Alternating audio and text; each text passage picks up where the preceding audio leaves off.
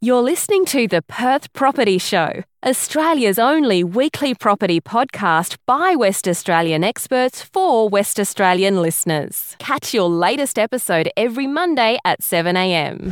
Good morning, everyone. Welcome to the Perth Property Show. My name's Trent Fleskins, your host as always. This week, we are very lucky to have Brendon Ptolomey back in the studio for an arm's length conversation about how things have been going on the valuation side with build contracts, most predominantly regarding the grants and the house and land package. Brendon sees hundreds, thousands of these come through his office at Heron Todd White on a yearly basis, and most specifically in the last couple of months since the grants have kicked off. And it's a very, very important job that Brendon and his team have, making sure that the contracts you're signing, both for the land and for the house, are valued at what they really should be, at a normal arm's length situation. Brendon, thanks for coming in again, mate. G'day, Trent. Morning. How are we? I am pumped. It's a beautiful time of the year, and most importantly, it is selling season. It's a seller's market, and in the same vein, since June, it's also been a builder's market, you might say. Yes. The headline here is two grants to consumers, so one state government and one federal government grant, building bonus and home buyer grant, and the headlines around that and the bring forward of the demand. So all of those first home buyer type people that were in the zone to buy their first house can maximise. We've seen those headlines of they can potentially get $75,000 when you put all the other bits and pieces in there like first home buyer grant and stamp duty relief and those kinds of things, through to second home buyers, third home buyers who have spent their time in COVID, decided that they don't have enough room in their house and come back out of COVID and been incentivised to go and spend some money on a brand new house. So a range of consumers in the market looking around. And as you alluded to, most commonly our job here is we will see house and land packages. So buyer of the vacant land and a buyer of a contract to build a brand new house. We get a valuation request from one of the finance companies, a bank or an institution to go and do that valuation. What's your job? Our job is to make sure that we value it at what we think it's worth once it's completed. Okay, so we get the contract on the land given to us. We get the contract, obviously, for the house and all the plans and the specifications. Yeah, how nice is the kitchen? Yeah. How many tiles are in there? Exactly. How big are the tiles? Most importantly, the branding and the builder out in those project home type areas. What quality of the house quality is going to be built. So lots of people would expect that it's as simple as saying land plus building costs equals that. That must be the value of the house. No, that is the cost of the house. Yep. And we're going out there to value it based on the most recent settled sales evidence within that location. So you're in a brand new street in a brand new suburb. We go out there and find the most recent sales within the closest proximity we can, and then analyse those against the house that's going to be built. So we have to crystal ball gaze a little bit on the new house, but we see a lot of that product all the time. We know what it's going to look like. It's the same stuff. And mainly, then we look at the sales evidence and we say, okay, hey, guess what? The land contract plus the building contract actually cost more than the place down the road sold for. Well, what are you finding? So what have been your reflections, your outcomes of the last 2 months as you're starting to see some of these build contracts hit your desk? What's been happening? Yeah, so at this point in time, our results where valuation is not coming in at the same as land plus building contract is below 10%. And so the perspective on that is we're only seeing the first wave of new contracts that have been put through the system. So we're mid to late October, we're probably only a quarter of the way through that volume coming in the door. And we expect that as price pressure happens and as customer demand went up, that we think that building contract cost will go up as we get further into the number of people coming through the door. Now, there is a slight saviour here, one that we didn't expect in the marketplace, and that is that there are established dwelling sales in those new suburbs.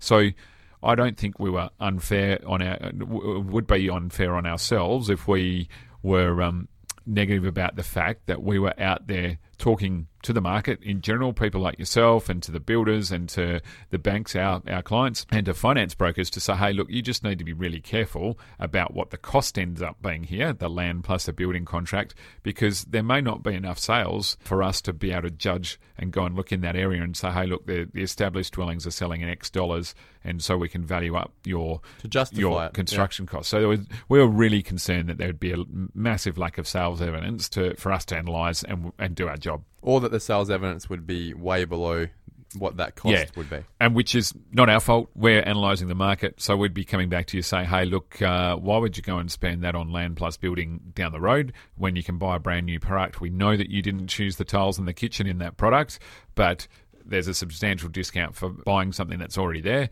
And let's not forget that it's actually already there, and you can move into it tomorrow and start saving rent. Yeah. So you're saying that currently under 10% of house and land contracts that you're valuing are having that problem right now. Yep.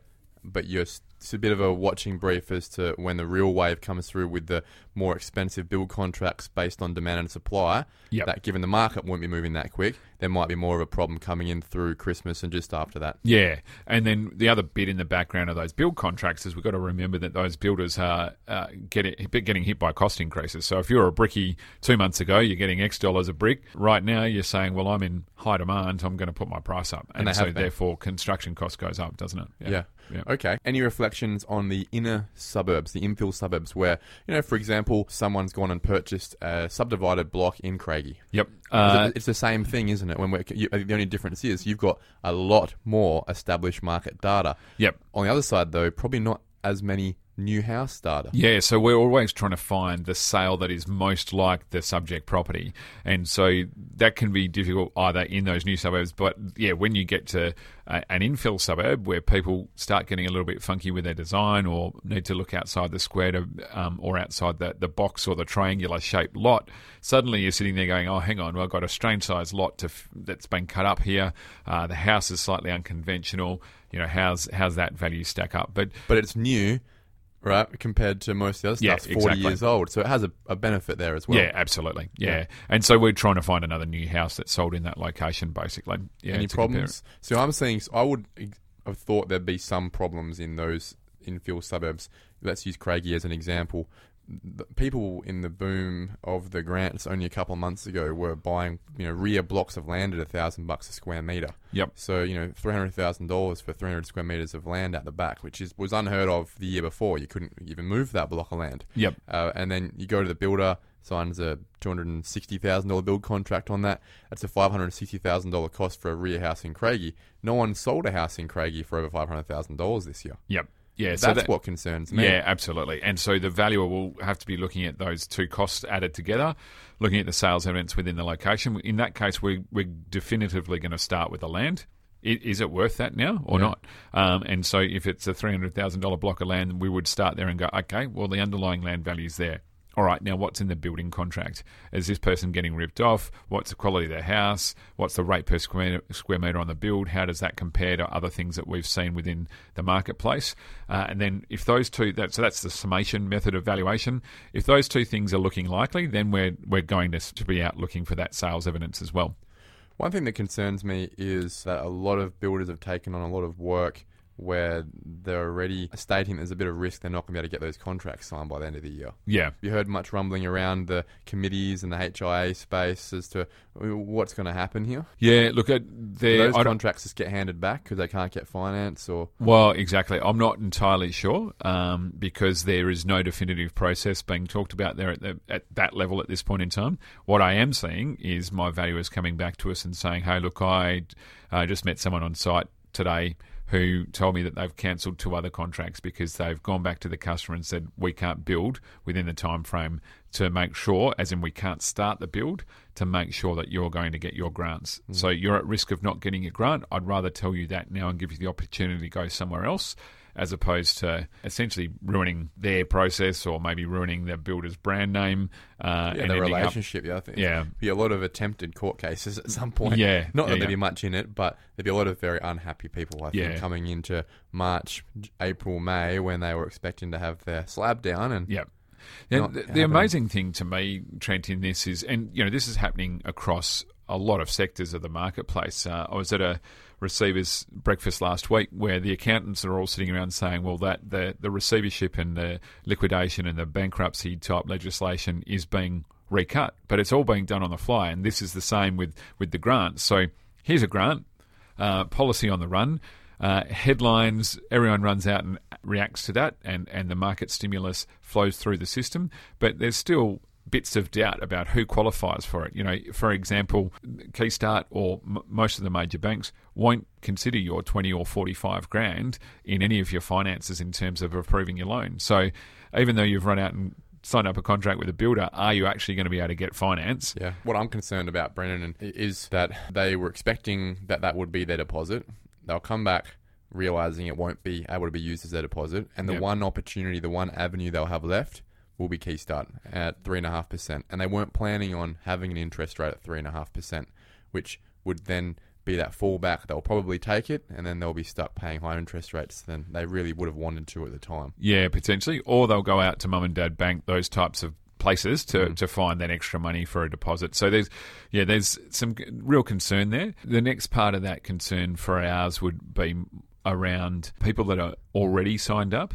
Just being really careful about what happens in that sales process. And maybe they should think about what they'd do if they were buying a car. If you go and buy a base model car these days, a Kia or a Hyundai or a Toyota or whatever, you walk in the showroom going, I know I can afford X model. Don't be sitting in the showroom and be getting the upgraded add-ons. And we all, we know that when you go buy a new car, the finance person comes to see you, the tinting person, the fabric protection person comes to see you. The builder's going to do a very similar thing, paint protection.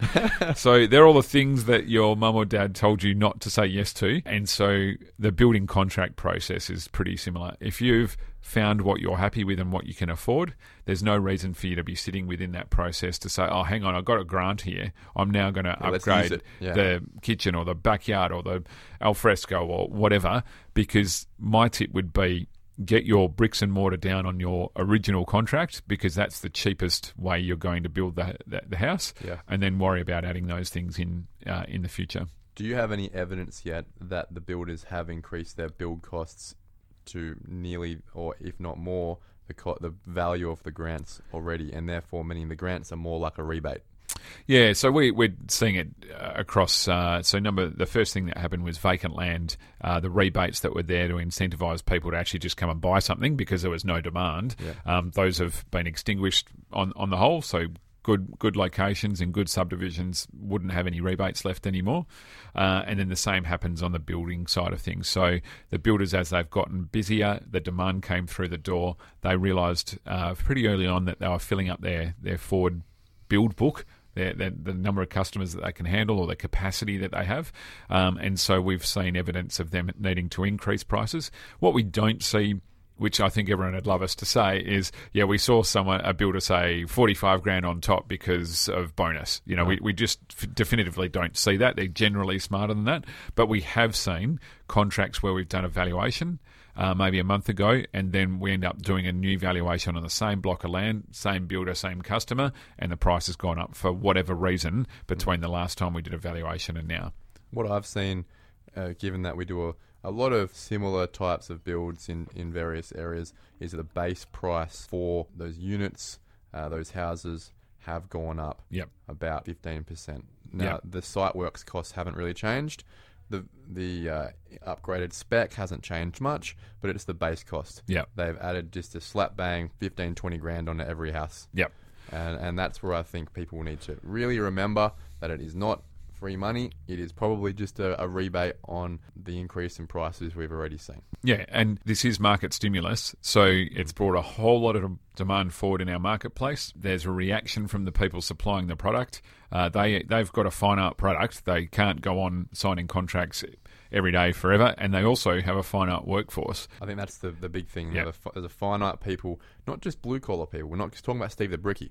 We're talking about the contracts team, the drafting team, absolutely, the estimating team. Most of these businesses have cut back from 100 people down to 30, just a skeleton staff, just to keep the brand running, and have three of the floors in their office are empty. And those people have all moved on to other careers that have been made redundant. And suddenly they have 100 people worth of work again, keeping those 30 people back at night working 10-hour days. And it's just not that easy to hire again that quickly to be able to allow for that throughput of work that's coming through the sales reps who can, they can take on 50 new jobs. That's not hard for them. But it then hits that tunnel on the freeway where everyone's merging and taking 20 minutes crashing into each other. And look, that's there's a lot going on there, but flexing your capacity down and up in a business is always really difficult, in particular when you know that there's a stimulus that says, here's a number of contracts coming through the door. How much time and money do you spend on training someone when you're aware that potentially that demand runs out within the next 12 months and you've spent 3 months training someone to get 9 months return on them? It's probably shorter timeframes than that, but every business person looks in the mirror and goes, is that worth doing that? Or will we stretch our existing same? Yeah. One question I had in the Q&A podcast we did was, do you think build prices will reduce again or come back after everyone's settled down? Right at this point in time, I find it really difficult to see that because the volume of work that's coming through is so large. The only way that we can get that price reduction is to have an oversupply of workers and then basically have the price of all those contractors come back down again. That's not going to happen. If people can't get into the state, there's not going to be an oversupply of workers. Hopefully, people will be able to get into the state to prop up what we've already got in the pipe. So, yeah, I would expect build prices probably going north is the only option at this point in time. The reality is that just like rent prices, just like house prices, they are all still way lower than what they were in the boom 5 years ago. Yeah, and it's a really good bit of perspective, and I haven't actually, in this head-spinning time where we've just got so much work coming through our door, it's very useful to sit back and go, hang on, we are coming off one of the lowest bases that we ever have, and it probably is driving some of the smart thinkers to say it's okay for me to offer 10% more on this established dwelling or this development site because I'm coming off the bottom, and I definitively know that was the bottom now. I know it's going to move up from here. Do you get any perspective as to what it costs to build a similar thing over east? No, we actually don't spend much time looking at that because it's a very kind of academic situation. They build different construction methods and as well. You get caught up in the different type of build materials. The thing that probably surprises me the most about the East Coast market is just the rate that they can build something. So because they're not building double brick and steel, and it's chippies on site, pre-framed stuff that they can put up a whole wall in a day, and it's there, inside, outside, and it's ready for services. And you do that to the 4 or 5 walls or whatever of the house, and you're away really quickly in terms of creating the supply into the marketplace. Yeah.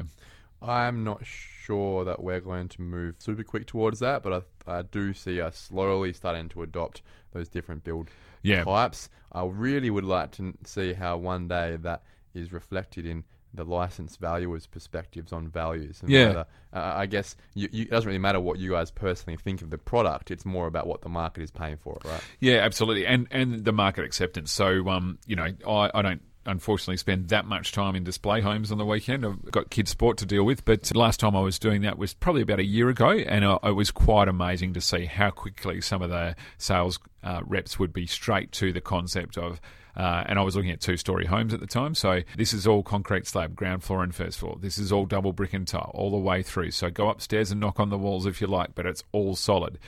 You might find if you go down the road that there's a different product that doesn't sound as solid as this place. So Perth market has still got a massive chip on its shoulder about fickle. That. Yeah. Now, the example I use is that what we've seen is the reverse brick veneer come through at the luxury end of the market. With the internal brick and external veneer. Yeah, exactly. The weatherboard style looks pretty cool. Yeah, so the Hamptons kind of design suits that really easy. Because you knock on the wall, it's still brick. Yeah, exactly. So, and you can't, your 12-year-old son can't go through the gyprock wall with his cricket bat or whatever the case might be. I find that really interesting in that the higher end of the market's been more accepting of that, and they've set up some build companies have set up their trades around that because they know that they can build that product easier than they can build double brick and tile all the way through. Yeah. So it'll be interesting to see it evolve. One thing for sure out of this whole crisis is that we know that there's definitive change that is occurring in different sectors of society. So if we talk about the working from home situation and then that flowing into home design, those kinds of scenarios, then this is the chance of potentially the building industry in WA turning around and saying, hey, look, I just can't do this anymore. Interestingly, we're segregated anyway. If you go up north, you don't build a double brick house most of the time at the moment, but you're usually going to use aluminium frame construction with steel cladding on it now, obviously with concrete slab still, but it's pretty interesting just to see that even that marketplace has evolved itself to what suits it best. Yeah, mate, good segue. I think next time we'll get you in, we'll chat about that regional market. Cheers. Thanks Trent. Thank you for listening to another episode of the Perth Property Show. If you've only just joined the conversation, you can catch up by heading over to our website, perthpropertyshow.com.au, subscribing to the podcast, or joining our Facebook page. Don't forget to tune in next Monday at 7 a.m. for more expert insights, local analysis, and suburb spotlights. Happy hunting!